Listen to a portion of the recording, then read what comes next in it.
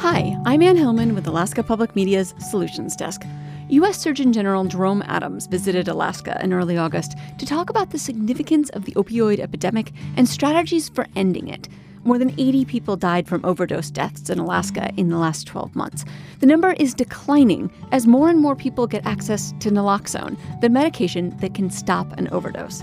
We spoke about some of the Surgeon General's ideas for ending the epidemic. The opioid epidemic isn't just a health problem or just a public safety problem. It's a problem that touches everyone in our community. And as I've traveled across the country, the places that have had success are the ones that have brought together the faith-based community, the business community, the law enforcement community, and the health community, among others, to address this complicated issue.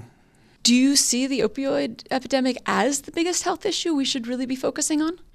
I think the opioid epidemic is the biggest health problem that we have. Number one, because overdoses are rapidly increasing. But number two, because it gives us an opportunity to talk about so many issues which plague our society.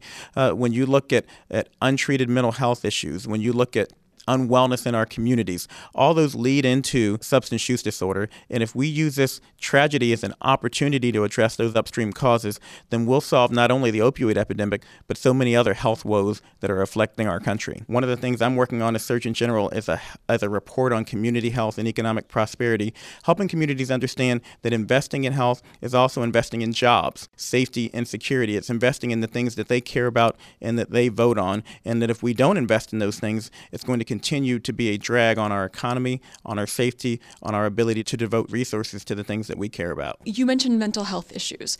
There's a stigma around mental health issues. There's a stigma around getting treatment. And there's a lot of people who are trying to change that narrative. What are you doing to change that narrative? I've often said stigma is one of the biggest risk factors and one of the biggest killers in our country. And it's why I share so openly the story about my brother Philip, who suffers from substance use disorder and who is in prison right now. That's the only way we're going to overcome stigma, is by helping normalize substance use disorder, normalizing mental health issues, normalizing all sorts of ills. Normalizing as in normalizing conversations around it? Normalizing conversations about it and helping people realize that it's not a sign of weakness to ask for help and to seek out treatment.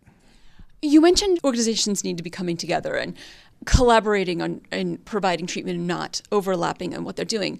But some people say, well, there's not enough options out there right now. If you start pulling all these organizations together, aren't you also just further limiting options? One of the things we know is that there will never be enough money for us to spend our way out of this problem. But we do know that there are a lot of folks who are separately, independently developing programs, and those programs aren't talking to each other. I'm convinced that if we can form one or two or three really good programs instead of having 14 or 15 separate programs, that we can spend our money more wisely.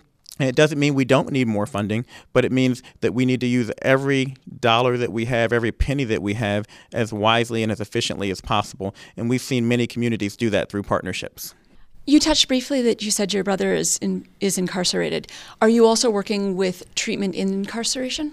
I just spoke to the American Corrections Association annual meeting, and one of the big things we talked about was the need to provide treatment for folks while they're incarcerated. If we don't do that, then we just send them back out into society to the same risk factors, to the same individuals who got them in the situation in the first place, and we keep that revolving door going. I'm convinced that we can turn people into assets when we return them to their communities instead of returning them to the communities as burdens.